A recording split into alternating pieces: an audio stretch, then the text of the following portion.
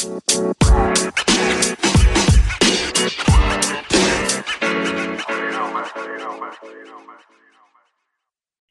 welcome to the Sharp Angles podcast. I am Dan Pizzuta, joined here as always by Rich Rebar. Rich, here we go. We've made it through a week.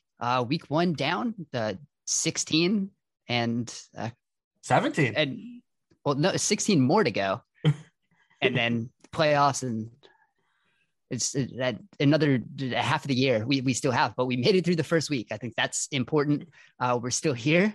That's good. I feel like there were points on Sunday where we were just talking the first Sunday of actually sitting down. We kind of talked about it last week about how we were prepping for it. I am not yet in game shape. I did not show up to training camp in the best shape of my life. I think I need to work my way into playing shape a little bit as we start getting into some longer Sundays here. But we made it heading into week two. How you feeling? I feel good. Yeah, like you said, just getting your body adjusted to like watching TV for that long is that first week, the little calibration. But I thought the week one couldn't have gone really a lot better. I thought the games were excellent, pretty much from front to back. We started with a great Thursday night game, and we kind of closed with a really thrilling Monday night close. That game wasn't like aesthetically the greatest, but it was fun, and so I mean, we had a really like the Browns Chiefs was excellent, a lot of really good games. We can talk about some of the things that we were looking for in week one. I mean, my biggest thing coming into week one was kind of really just kind of focused on these new coordinators and these new schemes, how the new pieces were going to fit, what coaches were going to have an edge. And I thought that there were a lot of positives to come away, especially from Brandon Staley and Nick Sirianni in week one. But we can get into the weeds on some of that, but it was a great week one. I thought it really couldn't have got off to a much better start. Yeah. And as you said, one of the interesting things was, we did get a nice bookend, the good first game. Interesting, to say the least. I think that's the way to describe the Monday night game. Interesting. And then we somehow get saddled week two, starting with Giants, Washington, and then ending with Lions, Packers. So there we go. The NFL switched that schedule up on us real quick.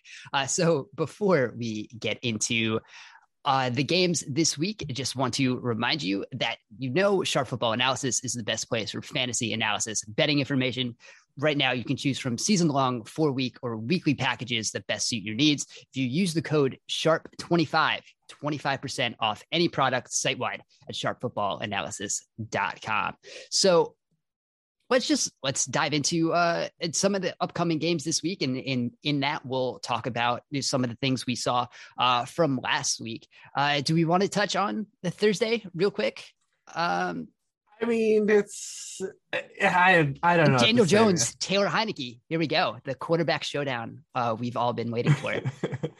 I mean, from a betting perspective, you look at the Giants. I mean, their last 9 games have gone under the game total. 9 of their past 12. It's an NFC showdown. Tyler Heinicke, I feel like, is not even really like a massive downgrade in terms of like production that you could get. I think that Washington's offense still is going to look probably similar to how it would have been.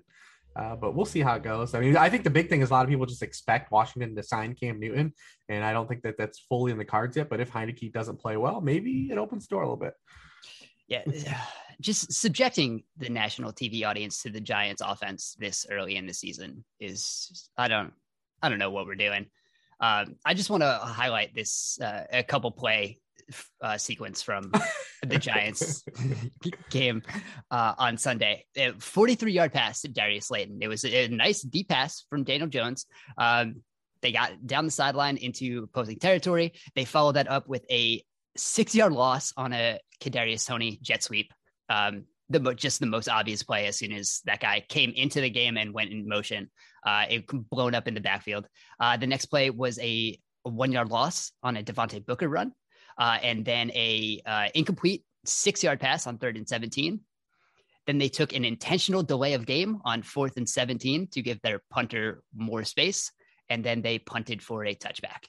Like that series right there is just what the Giants are right now. So all I see is that picture of Jason Garrett hanging out of the train with that smile on his face. So I tweeted something about the Giants like a while ago, talking about some of their training camp stuff. It was when they like had those two practices that were like all they did were fades and screens, and it was just like, what are you doing? And I think that tweet went a little viral, and so I just had like 25 replies that were just that photo. I do. It's one of my favorite little football memes that people have going. And they did that when the Giants got into the red zone. The couple of times they ran really suboptimal plays in the red zone. So we saw that everything they practiced came to light. I was pretty disappointed in their tackling effort, especially, they made Teddy Bridgewater look like an escape artist back there. But we're in the weeds here on Thursday Night Football. There are more exciting games on the docket. So I apologize to you and my son, who's a Giants fan, and all our Giants fans out there. They're going to be subjected through this 2021 season. Yeah, it's not going to be fun. So yeah, let's dive into some more interesting games. Absolutely. Where do we want to start? I want to start. It's a late game, but I want to start Dallas Chargers. Let's go, man. Let's do it.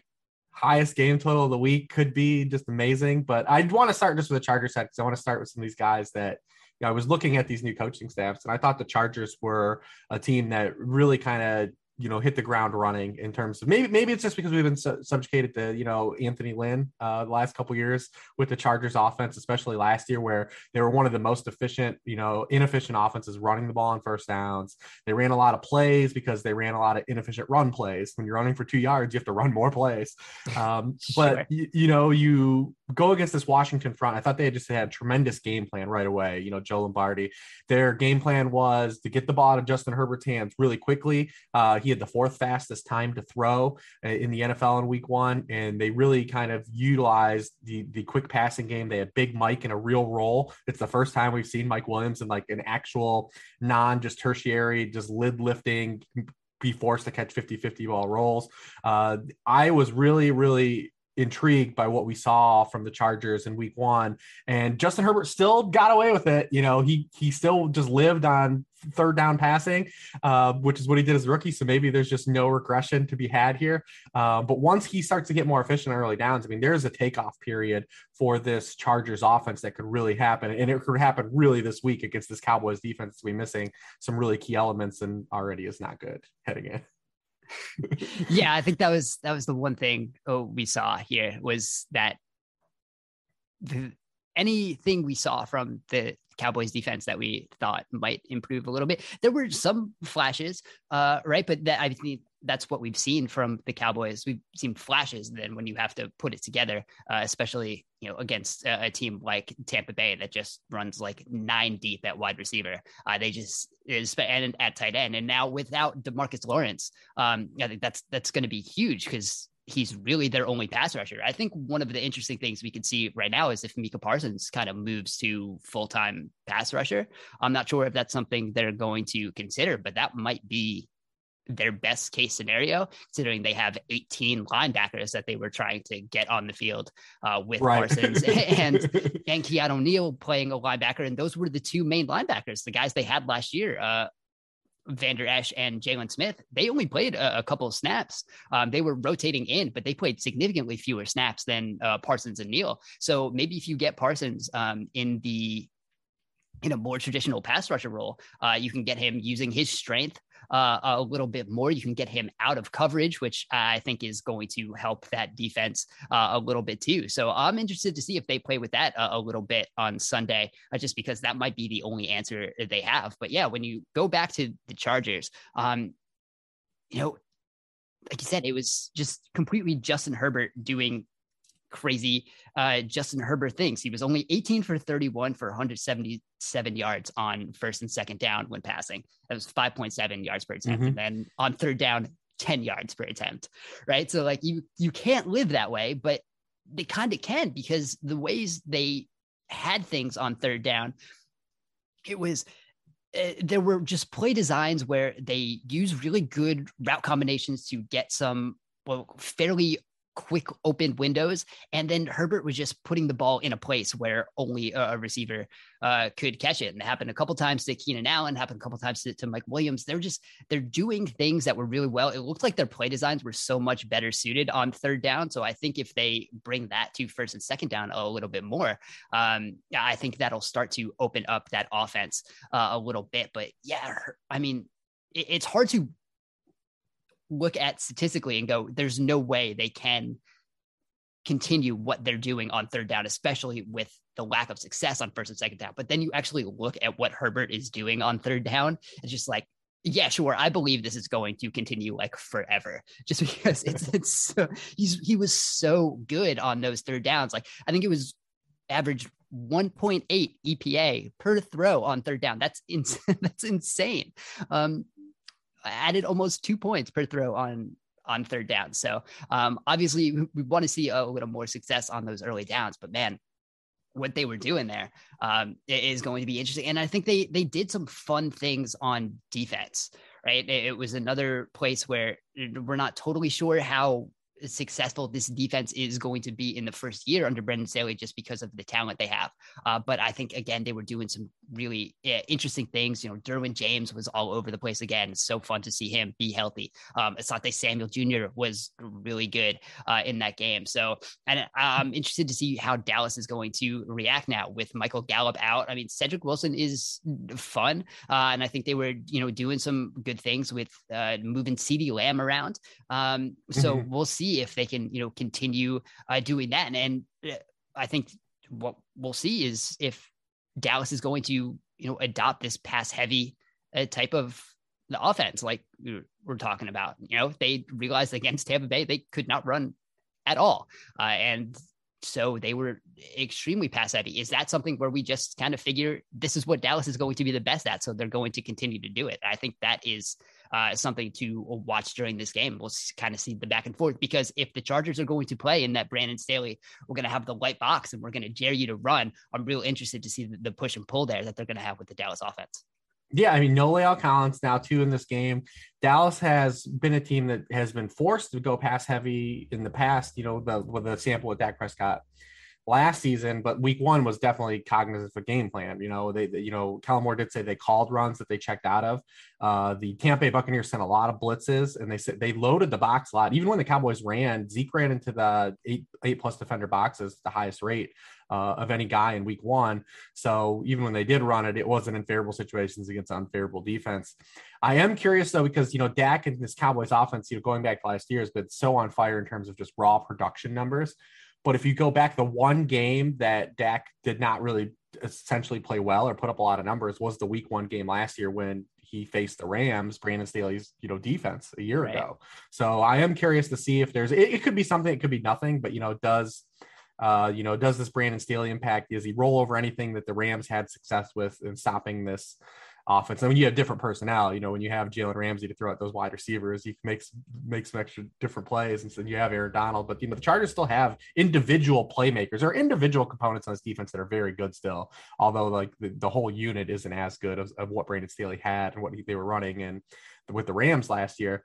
So I am curious to see if there's any rollover, like with that. Does that week one of last year, the success that the Rams defense had, does he bring anything over and throw some wrinkles at the Cowboys? Then La'el Collins being out too, is that another thing that has an impact on this game? The Cowboys just can't seem to get all three of those guys in the field, man. La'el Collins, Zach Martin, and Tyron Smith. Tyron Smith looked really good again though. He was back. He looked, last year, even the little bit he played, just something wasn't right about him. Yep. But he looked really good on Thursday, so it's nice to see him back. Dak was. What did you think about Dak? I mean, Dak was kind of a mixed bag. I thought like he lacked a little zip, but I thought he still played really well. I'm a little bit worried he didn't seem as mobile, and maybe that's just a byproduct of the ankle, and it's going to be like a mount up period. But I thought that's a component the Cowboys offense still needs from that him. Yeah, it kind of felt like it was one of those things where he ramped himself up, I think, throughout the game. I think. Yeah, at the start of the game, it was a little hesitant. There were, some of those passes were floated a little bit. And then I think he, played a little better. And I think he got a little more zip as the game went on. Still, I don't think as much zip as, he had in previous years. But he's just so good mentally. I think he was, winning these snaps before he was getting to the line. So I think he knew what he wanted to do. And like you said, the way they game planned, he was getting the ball out so quickly to eliminate that pass rush. So there wasn't a lot of chance for, him to go down or have to really move in the pocket. And we saw that a little bit, later in the game when they had to have some of those plays develop down the field a little more. He was hanging in the pocket a little more, but he was still able to hang in the pocket. He was willing to do that. But then we also saw, Vita Vea just completely blowing up the pocket and being in his face on a couple of those plays. So I think there's, there was a give and take there. I think just the mental processing of where he knew where he wanted to go with the ball. I think they had a very clear place of where they wanted to pick. And that was, on Sean Murphy Bunting when he was, in that game early. And then they kind of picked whoever was, isolated to that one side. And didn't really matter who it was later in the game. So I think they just had a really good game plan. So I am interested to see how they're going to do it, with a Joey Bosa now with, that edge rush on the outside. Chargers don't have quite as good as an interior. Obviously, I mean, barely anyone has as good of an interior as Tampa Bay with Vea and Sue and, all those other guys they were, rotating in on the interior. I think, Tillery's a little fun on the inside, but I don't think the pressure is going to be coming up the middle as often as it was against Tampa. So I'm interested to see if they, will let some routes develop a little more down the field, to let Dak stay in the pocket a little more and maybe test out that arm a little bit. And I think that's, something we might see in this game going forward. Yeah, and I thought the Cowboys had a great game plan, and outside of Mike McCarthy, a couple fourth downs probably cost them that game. They could have stole one. They did get a lot of turnover luck. The Bucs really could have won that game easily by double digits without a couple fluky plays like the Godwin touchdown fumble, and then the Leonard Fournette tip screen that kind of opened up another score. But yeah, I mean, the Mike McCarthy was credited for the worst decision, not kicking a field goal on a fourth down in that game. I did retweet an article on my timeline from Henry Bushnell of Yahoo that week one it had the most fourth down go for it decisions in league history in a single week. So, we've got a little moral victory in week one of the NFL season outside of Mike McCarthy kicking that field goal.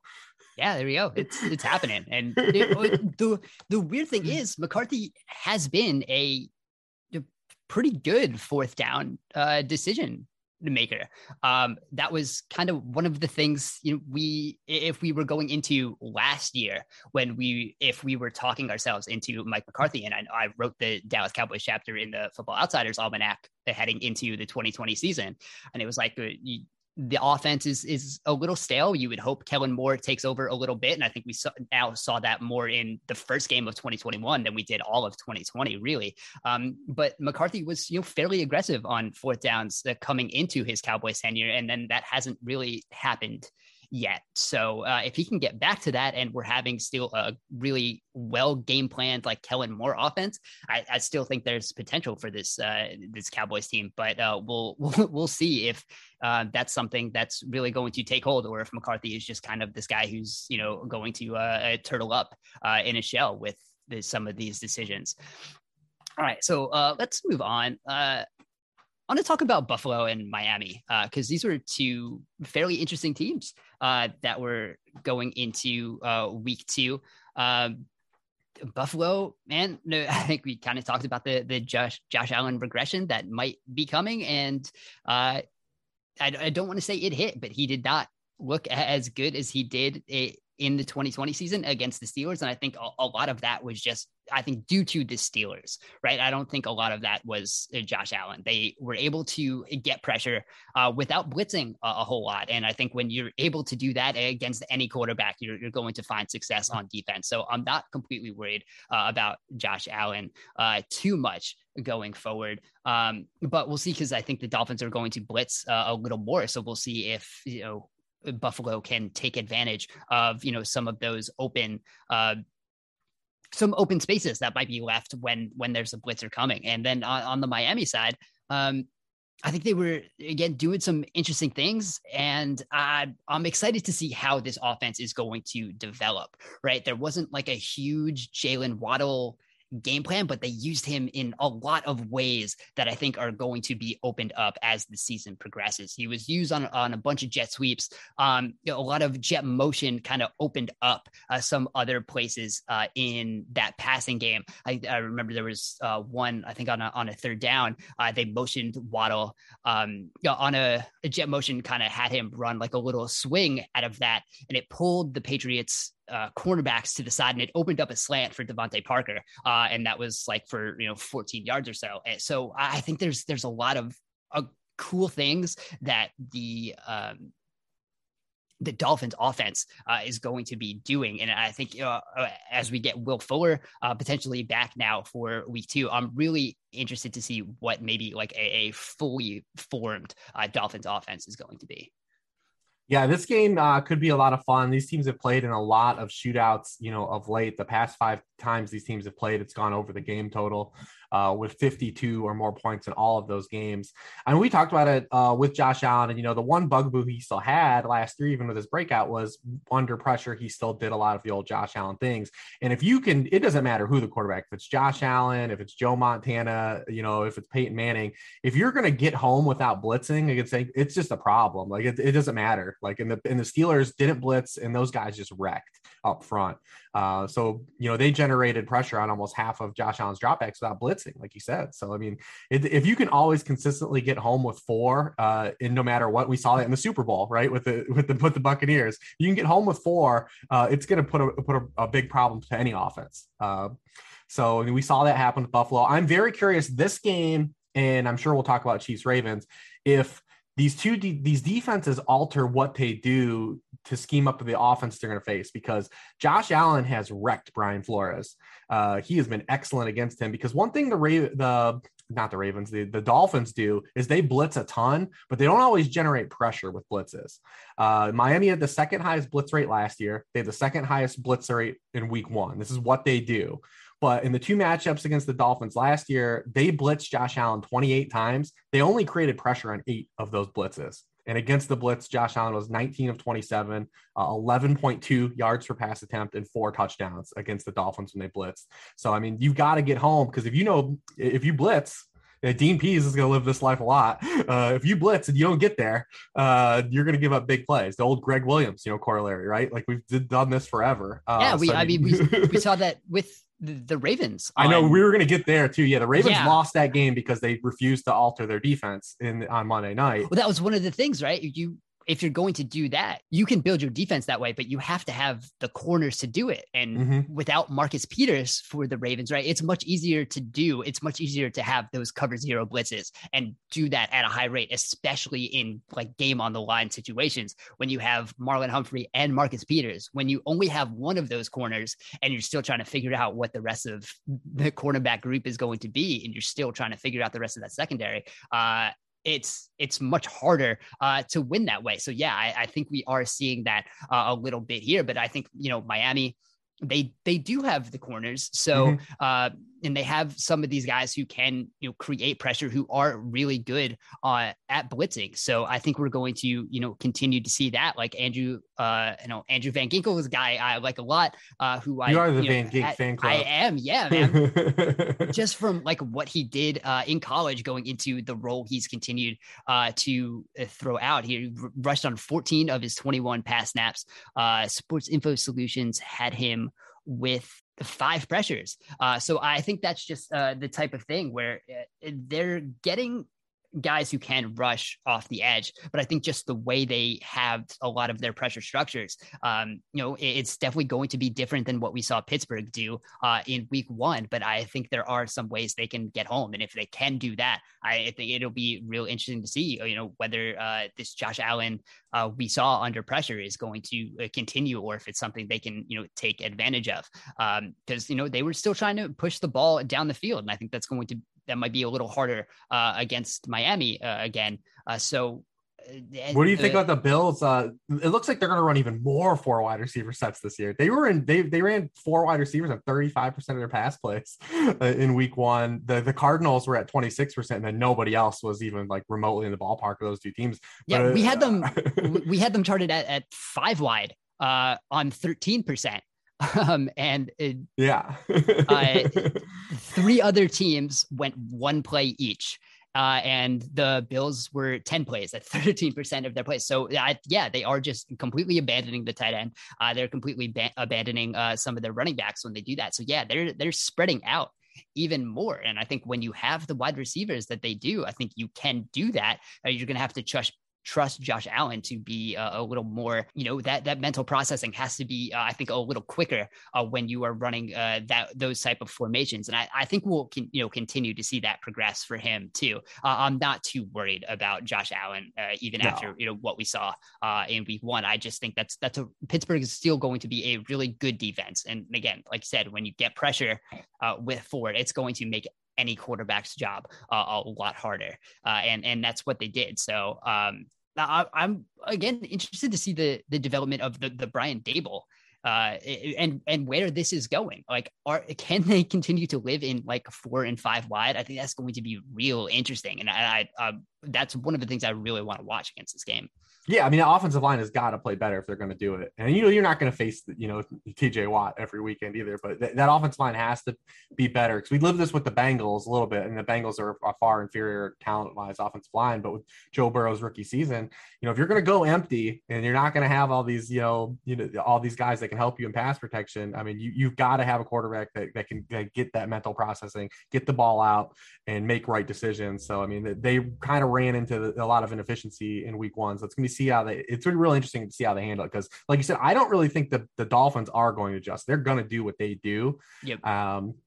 And throw some exotic looks at him. But I mean, it has not impacted Josh. He's, like I said, even going back for the last 4 meetings, like he's roasted them. So it's going to be a real interesting game. And it's going to be hot in Miami. All these early season Miami games they always have potential to kind of shoot out. I think that these two teams played early in the season last year. And I think Byron Jones was out for that game, but they ended up shooting out in that game too. So there's a lot of upside. So that was the game where they put the rookie on Stephon Diggs all game.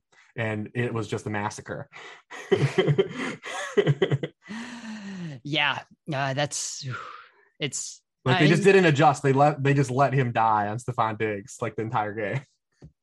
Yeah, it was, and it wasn't even like the Belichick where we're going to put our number 2 on your number 1 and shade the safety over. It was, and we're going to blitz and we're going to play a lot of man and hope for the best. And that did not work. But I think they'll adjust a little bit. I don't think we're going to see. I think we're probably going to see a decent amount of Xavier Howard on Stephon Diggs in this matchup. So let's move on here. All right, roll it in. Let's just roll it into that Ravens conversation because this is a team that's played Patrick Mahomes 3 times. These teams have, Patrick Mahomes and Lamar Jackson, we want to build this rivalry, but it can't be a rivalry unless the Ravens counterpunch, right? Like the Ravens have to beat the Chiefs for us to kind of we're always excited for these games, but the Chiefs have thoroughly won these games. The 2 years ago, the game went to overtime and the other 2 games really haven't been all that close. The Chiefs have just kind of dominated them. And it's because the Ravens just send heat at Patrick Mahomes for no reason. I mean, we did this show last year and talked about it, and they just keep sending heat. And Patrick Mahomes, like the way we've talked to the Chiefs offense ad nauseum, but the death by paper cuts is like the approach like you want to take. You want to make them beat you with 12 plays instead of 1. Because you might get a shot at mistake, you might get a fluky turnover. But the Ravens are just like, nah, we're good. We're gonna send heat at you. They've blitzed Mahomes on 45% of his dropbacks, the 3 meetings that they faced him, and he's completed 76% of his passes, 8.8 yards per attempt, 6 touchdowns, no interceptions when they blitzed him. Just completely roasted them. And we saw against Derek Carr on Monday night, like the Ravens just are gonna do what they're gonna do. They cost themselves the game because they were just spamming mid blitz cover 0. And that kind of cost them and gave up chunk plays when they needed to be giving up chunk yards late in that game after playing 3 quarters of pretty solid defense.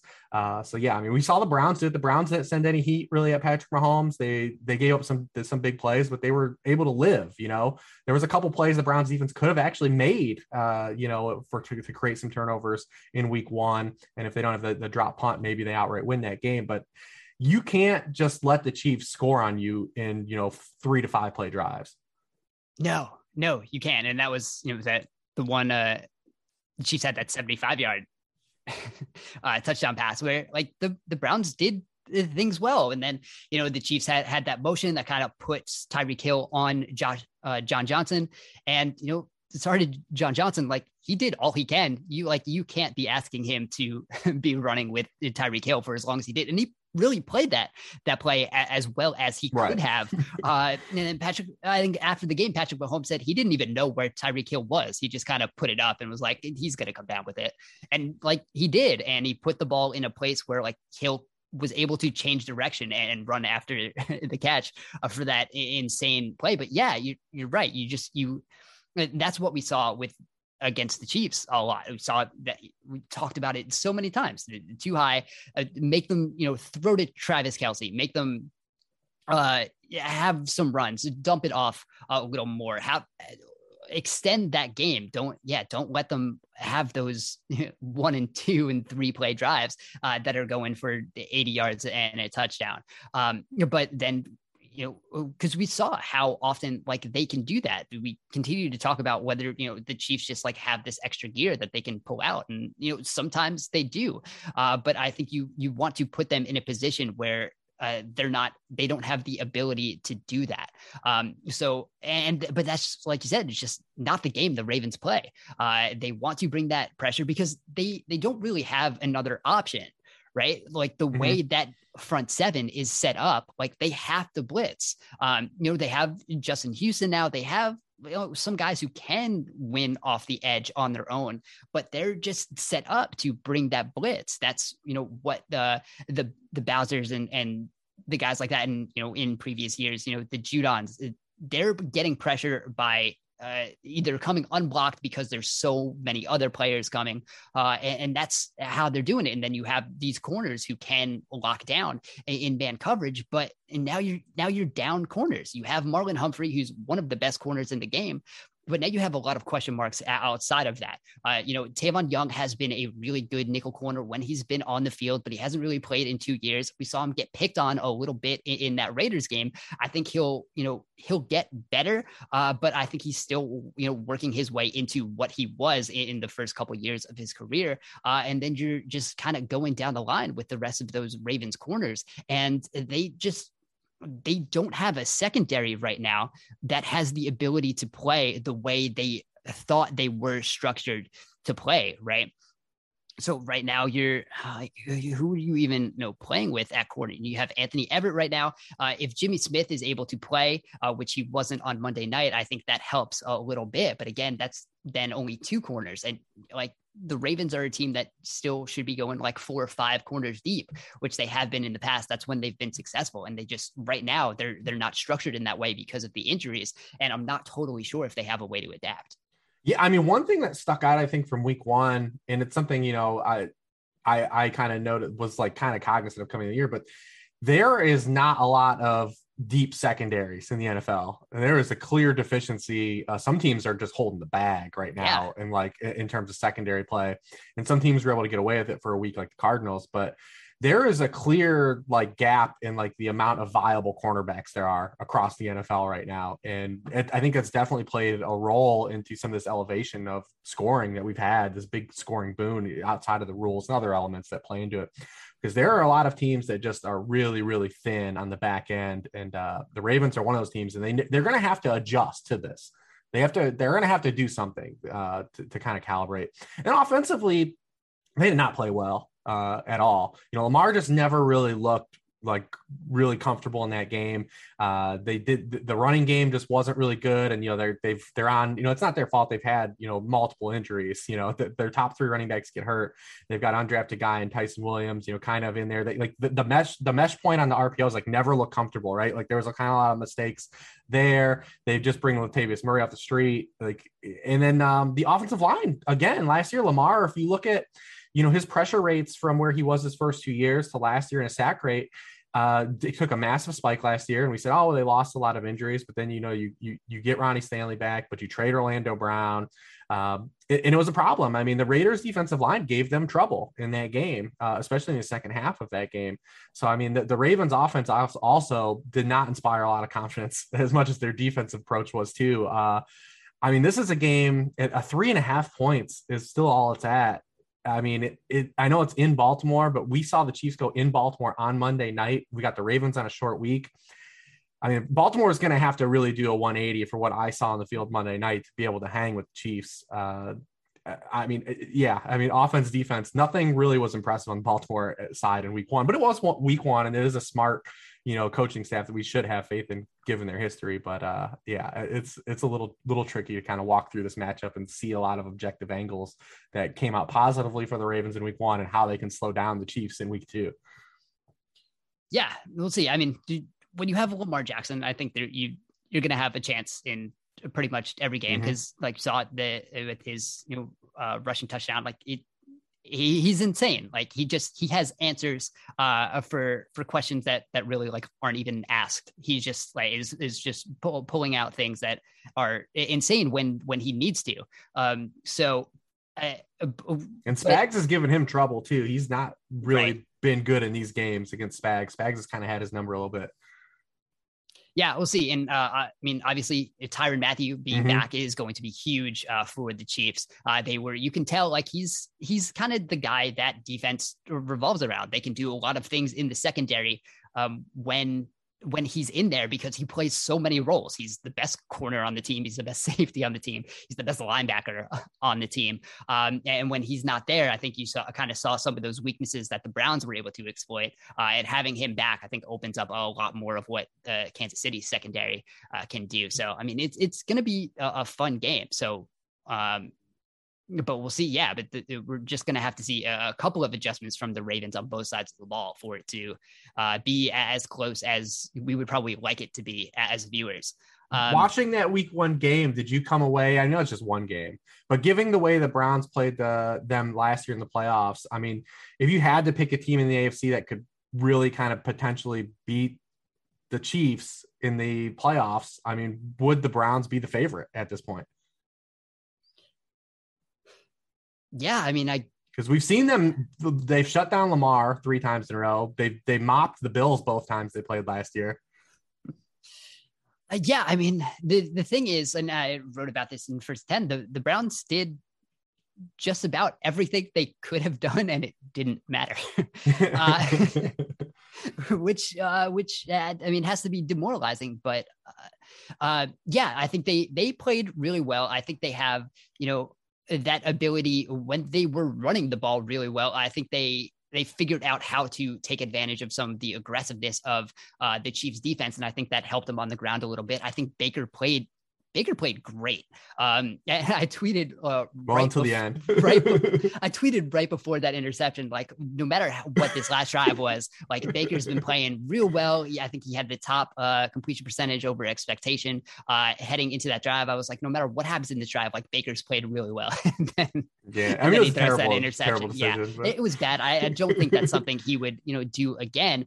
But I think they've really figured out some things they want to do on offense that are working really well. There was a lot more Anthony Schwartz in that game than I really thought there would be, but I wrote during the offseason after the draft, like we're getting these speed guys that you don't necessarily need them to be great wide receivers right now to have an impact. You're using them as the jet guy. You're using them as that motion guy that's pulling things away from other players. And I think that's helping to open things up. Like the Browns offense didn't really have that last year. They didn't have that jet guy that they could use, some of that misdirection with. And I think Schwartz is going to be that guy, even though, I wasn't super high on him as a receiver, but I think the way they're using him is going to be good.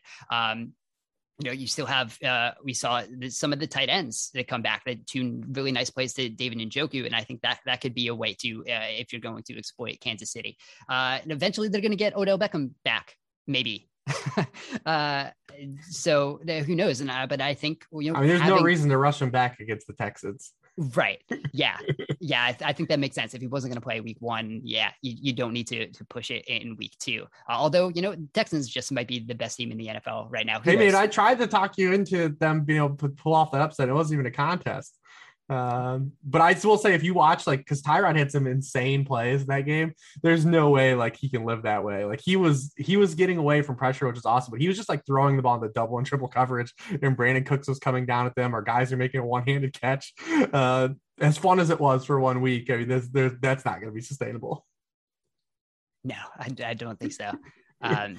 85-year-old Mark Ingram getting like 25 carries a game, probably not going to continue either. All right, so let's move on. Another game I want to talk about is Saints and Panthers. So the Saints, greatest team, greatest offense, Jameis Winston. Here we go. Like that's what we want. I mean, I wrote about it. Like no quarterback has ever thrown 5 touchdowns with fewer passing yards. But I mean, they did some things, really well. He didn't make any mistakes. That's kind of what we're hoping for with Jameis Winston. So those highs were there. The defense is something that certainly stood out, the way they were able to get to Aaron Rodgers. I think the Saints could just continue to be frisky, and I think that'll be interesting to watch for them going forward. Yeah, mea culpa a little bit. Saints are a team I was down on, but definitely the pieces that are good on the Saints, and we saw it, that we know their offensive line is good, and now they're going to be missing Eric McCoy for a little bit, and we know that the defense front is good, and both those things kind of really had an impact in week 1. They really didn't do anything on offense, right? Like it was very vanilla. It was control the ball, don't make mistakes. Let the Packers kind of play us into this, good game script. And it was kind of what we saw any other time Drew Brees was out the previous 2 years. That's why I've been cautious on them, is because I feel like that's just not a way to live over the course of a full season.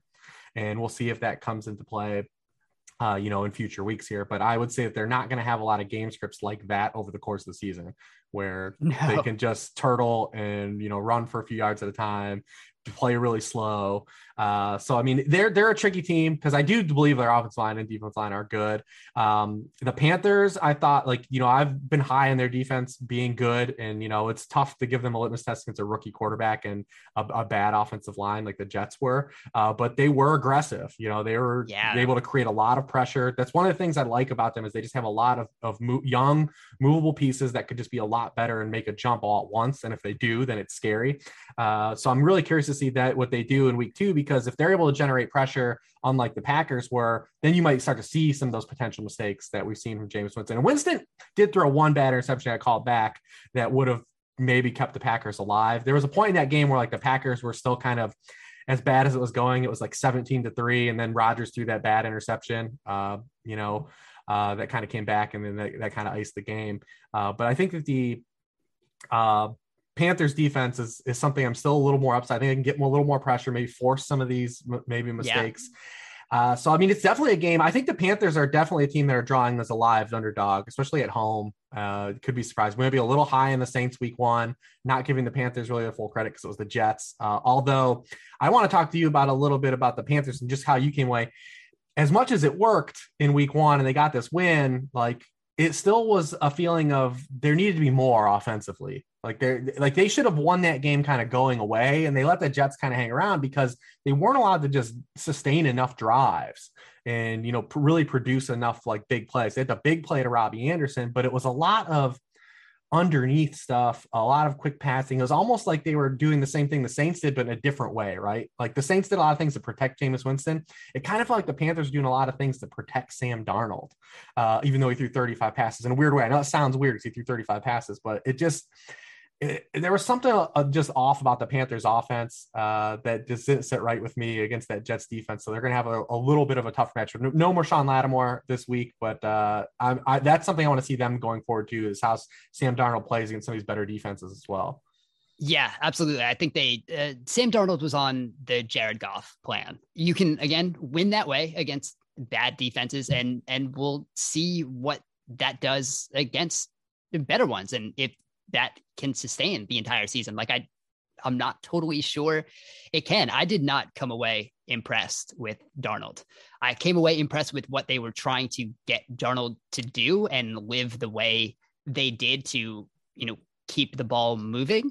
I think Joe Brady did the best he could. Darnold had that one really nice pass to DJ Moore down that left sideline. That was a sweet grab too. Yeah.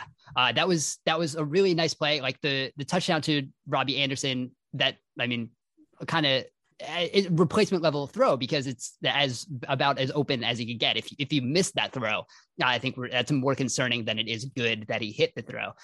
Then his other deep pass was another open one to Ward down that right sideline. And then when you look at what he did in the intermediate level of the field, he was 0 for 7 on passes that traveled 11 to 19 air yards, and you can't live that way if you're not taking advantage of the intermediate part of the field.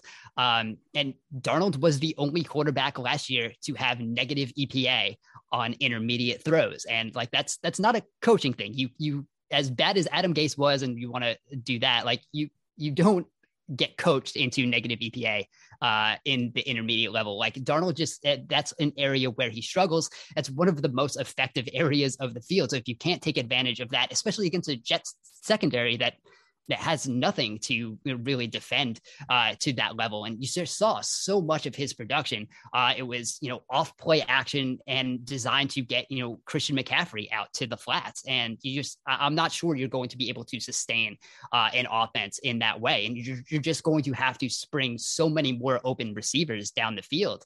And I'm not sure if that's going to be able to be sustained. And Sam Darnold looked like kind of some of the worst, best versions of Jared Goff, I think, in that game, when everything was designed to make it as easy as possible. There were no difficult throws there, and the difficult throws he did have to try to make weren't completed. So, like you said, I think if there was, some better quarterback play, I think the Panthers probably should have ran away with that game, and they couldn't. And I think that's going to be on the quarterback, and that's something the Panthers are going to have to figure out as they continue to go through this game. Because like you said, that defense was good. That defense was exciting. They were doing some fun things in pressure. The coverage held up really well. There was, some good things from JC Horn. There were some good things from Jeremy Chan. Like all of these pieces that we were excited about, I think showed why we should be excited about them. And I just think that it feels like this quarterback is going to be what potentially holds the back. Yeah, I mean, it's going to be interesting. I'm very excited for that game as well. Like, the NFC South is kind of behind the Bucks is kind of a mystery bag, right? Like it's a real big mystery bag. Except for the Falcons. I think we have figured out what what's your level of concern between the Falcons and the Titans offenses right now? Man, they both. Let me ask you something about the Titans to spin this off, because they didn't run a lot of play action. I want to get you, because you're more educated on this stuff than I am. So they didn't run a lot of play action, but they did try to run play action early in the game, and Tannehill just got smoked on the 2 play action dropbacks. Yep. Was it a lack of them running play action by design, or was it a byproduct of how the game started and them saying we can't pass protect if we go play action?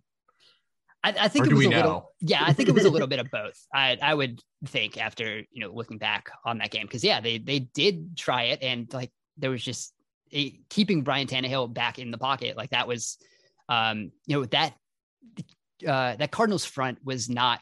We did talk about their defensive front potentially being able to save the back end a little bit, and it happened for 1 week.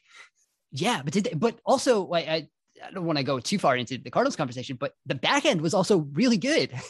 Like we talked about these corners that, we have no idea like who they are or whether they'd be starting for other teams, but like this secondary played really well. Like they were holding up in coverage. I think Byron Murphy had 3 passes defense. Like they were staying tight on these guys. But of course, it is easier when Chandler Jones has a season worth of sacks in the opening week. But everyone was getting to the quarterback. So I think Tennessee's offensive line is going to be a problem if they don't have confidence in that holding up. Like I don't think under Todd Downing they were going to have such a high rate of play action. Like they probably weren't going to lead the league again. But obviously, like I don't think they're going to be running it 10% going forward either. But they do have to find themselves in situations where play action works, right? When you're getting blitzed and you're down by 17, the play action probably is not going to be the best option for your offense. So, but we might be seeing the Titans in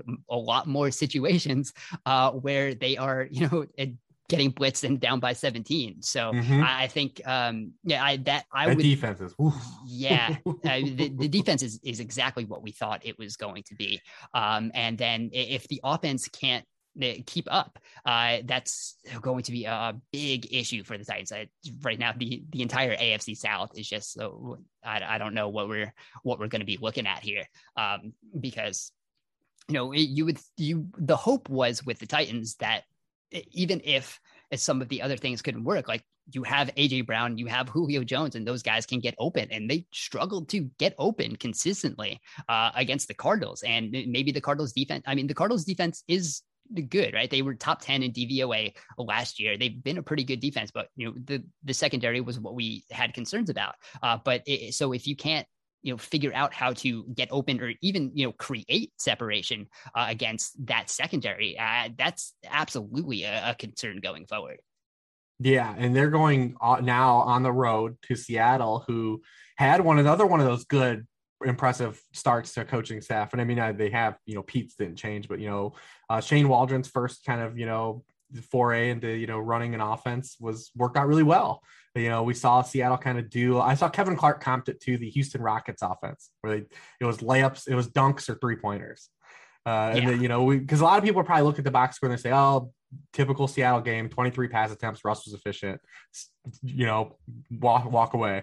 But if you saw it, they did a lot of stuff where they got the ball out of Russ's hands quick to the perimeter. He threw 14 passes behind line of scrimmage or short of 10 yards. And then he also had the highest rate of 20-yard throws in the NFL. Jordan Love had higher, but it was because he came in and whatever, just chucking around the yard for no reason. But yeah, I mean, there was another one where we wanted to see the Seattle offense, what it's going to look like. And for at least week 1, they passed the test with flying colors. And now they get this defense that we just talked about in week 2. So pretty good start here for the Seattle. They're set up to open the season pretty strong. Yeah, man, I think there's so much of what Seattle did is exactly what we wanted to see. There were those nice plays to the tight end, right? A couple nice throws to Gerald Everett that got the middle of the field working. I think we saw Wilson throw to the short and intermediate middle of the field really more than he has in the past. And if that's something they're going to work around, like we wondered if that was the chicken or the egg thing. Does Russell Wilson not like throwing to that area, or is that area just not game planned for Seattle? And I think we saw it was game planned a little more. So there was opening there, and then when you have Tyler Lockett who can do Tyler Lockett things, and you have DK Metcalf who's still doing DK Metcalf things. I think one of the real cool things was there was one play to Metcalf where he had that vertical stem, and then he broke off and had one of those comebacks, and that created like 10 yards of separation for him. And it was just free yards for him to be able to catch the ball and then turn around and have some yards after the catch. So if that is another element they can add to that offense, when you have defenses and secondaries just completely terrified of DK Metcalf running past them, and now he's adding those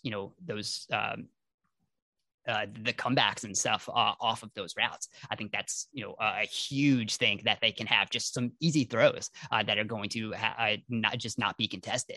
So I think you just have all of those. They were using more play action, they were using a little bit more motion, and everything there I think just worked out exactly how you would want it to do. And if that's what this offense is going to be, and it's going to continue to progress going forward, then I think Seattle is going to be a real fun team to watch on offense. Mm-hmm. Yeah, absolutely. All right, got anything else? Anything else you want to touch on here?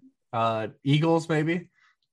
Yeah, we can talk about the Eagles. It could be quick, but yeah. So Jalen Hurts wasn't asked to do a lot, but that's a significant improvement from last year when he was asked to do the impossible, right? Last year, he had the highest average depth of target. It was only throws deep down the sideline. Like, he had the lowest expected completion percentage of any quarterback. Like, we talked about that a bunch. And this year in the opening game, there were a lot of screens that helped him out. A lot of, short passes across the middle of the field. The touchdown pass to Devontae Smith was really nice that they started off with, and then he didn't really have to do much after that. But I think it was just an offense that was designed to make the quarterback's job easier, and that is a significant upgrade over what Philadelphia was doing last year. So I think there's a lot to like. You're obviously they're going to need to do a little more when they're not playing the Falcons in other games. But I think there was just a clear plan of what they wanted to do to make the job easier for Jalen Hurts, to have him hit places where he was able to, have success. And we didn't see that in the 4 games he played last year. Kind of felt like when they had given up by that point, like you can't run an offense on go routes down the sideline.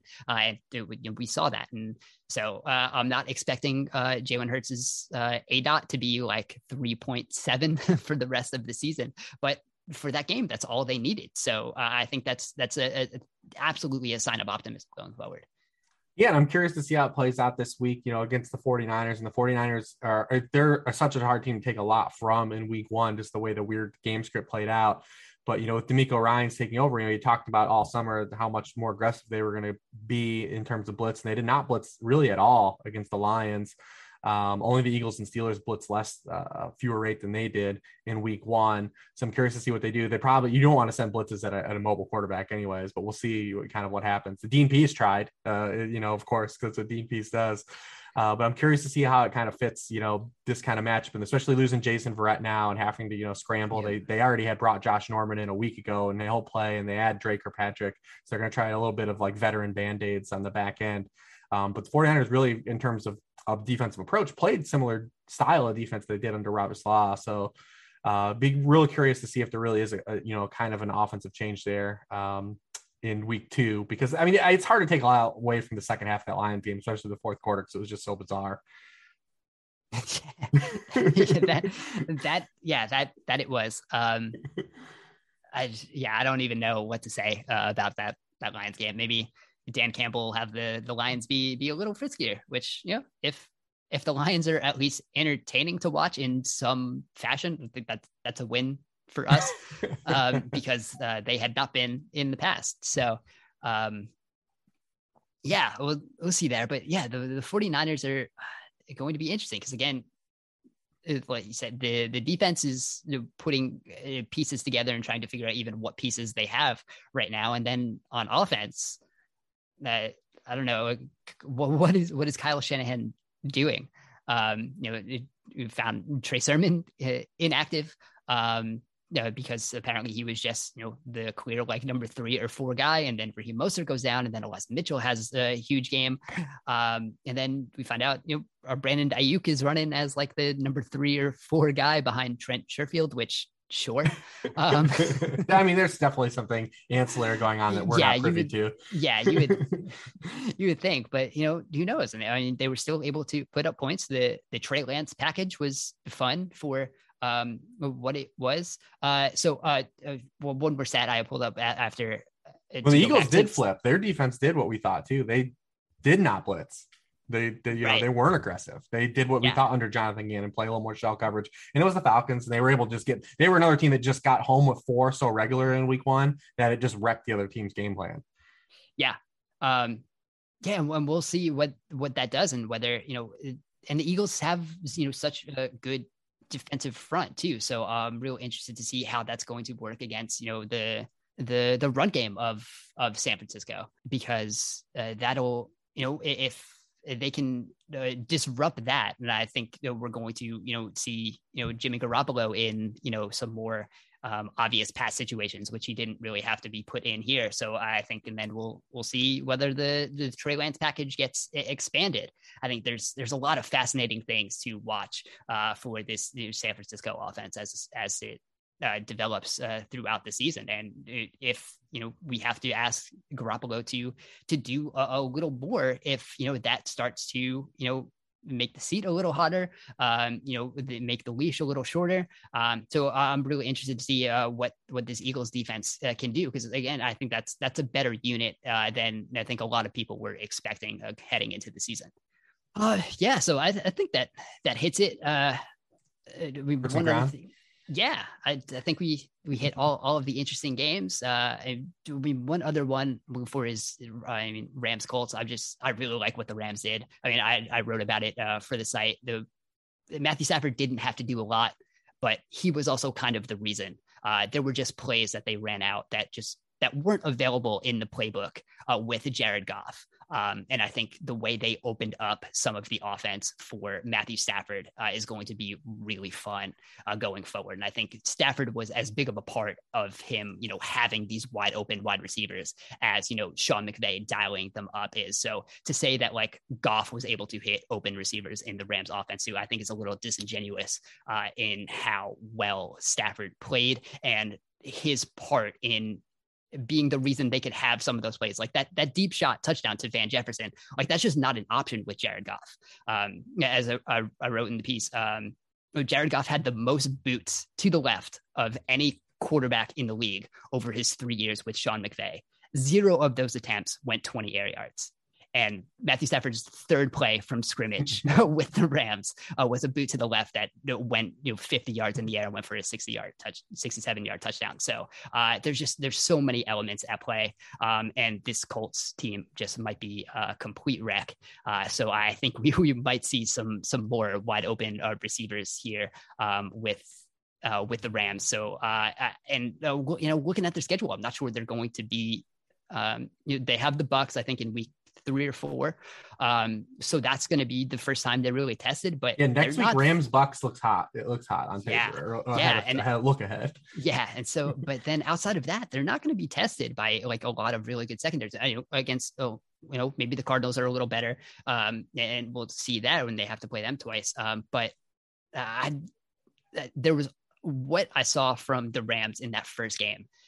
There were a lot of pieces that is just like, yeah, this is going to work. It's already very clear why Matthew Stafford is such an upgrade over Jared Goff. And I think what the quarterback can do is going to be a huge piece of that offense going forward. So that's one more thing I'm looking forward to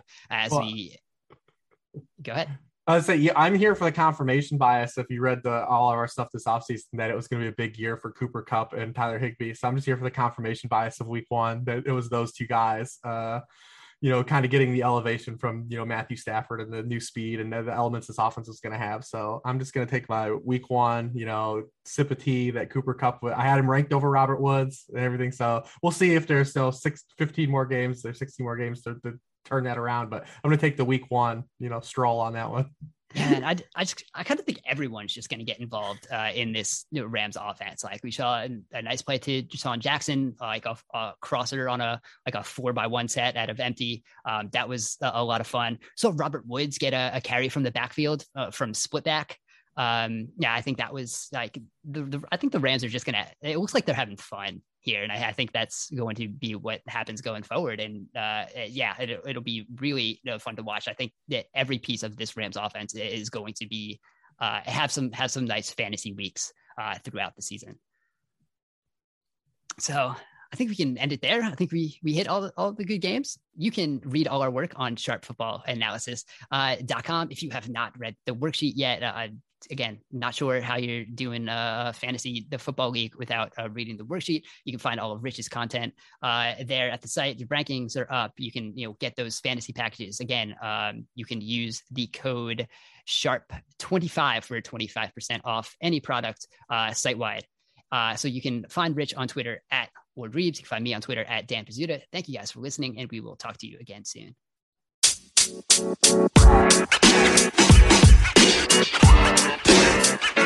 You know, man.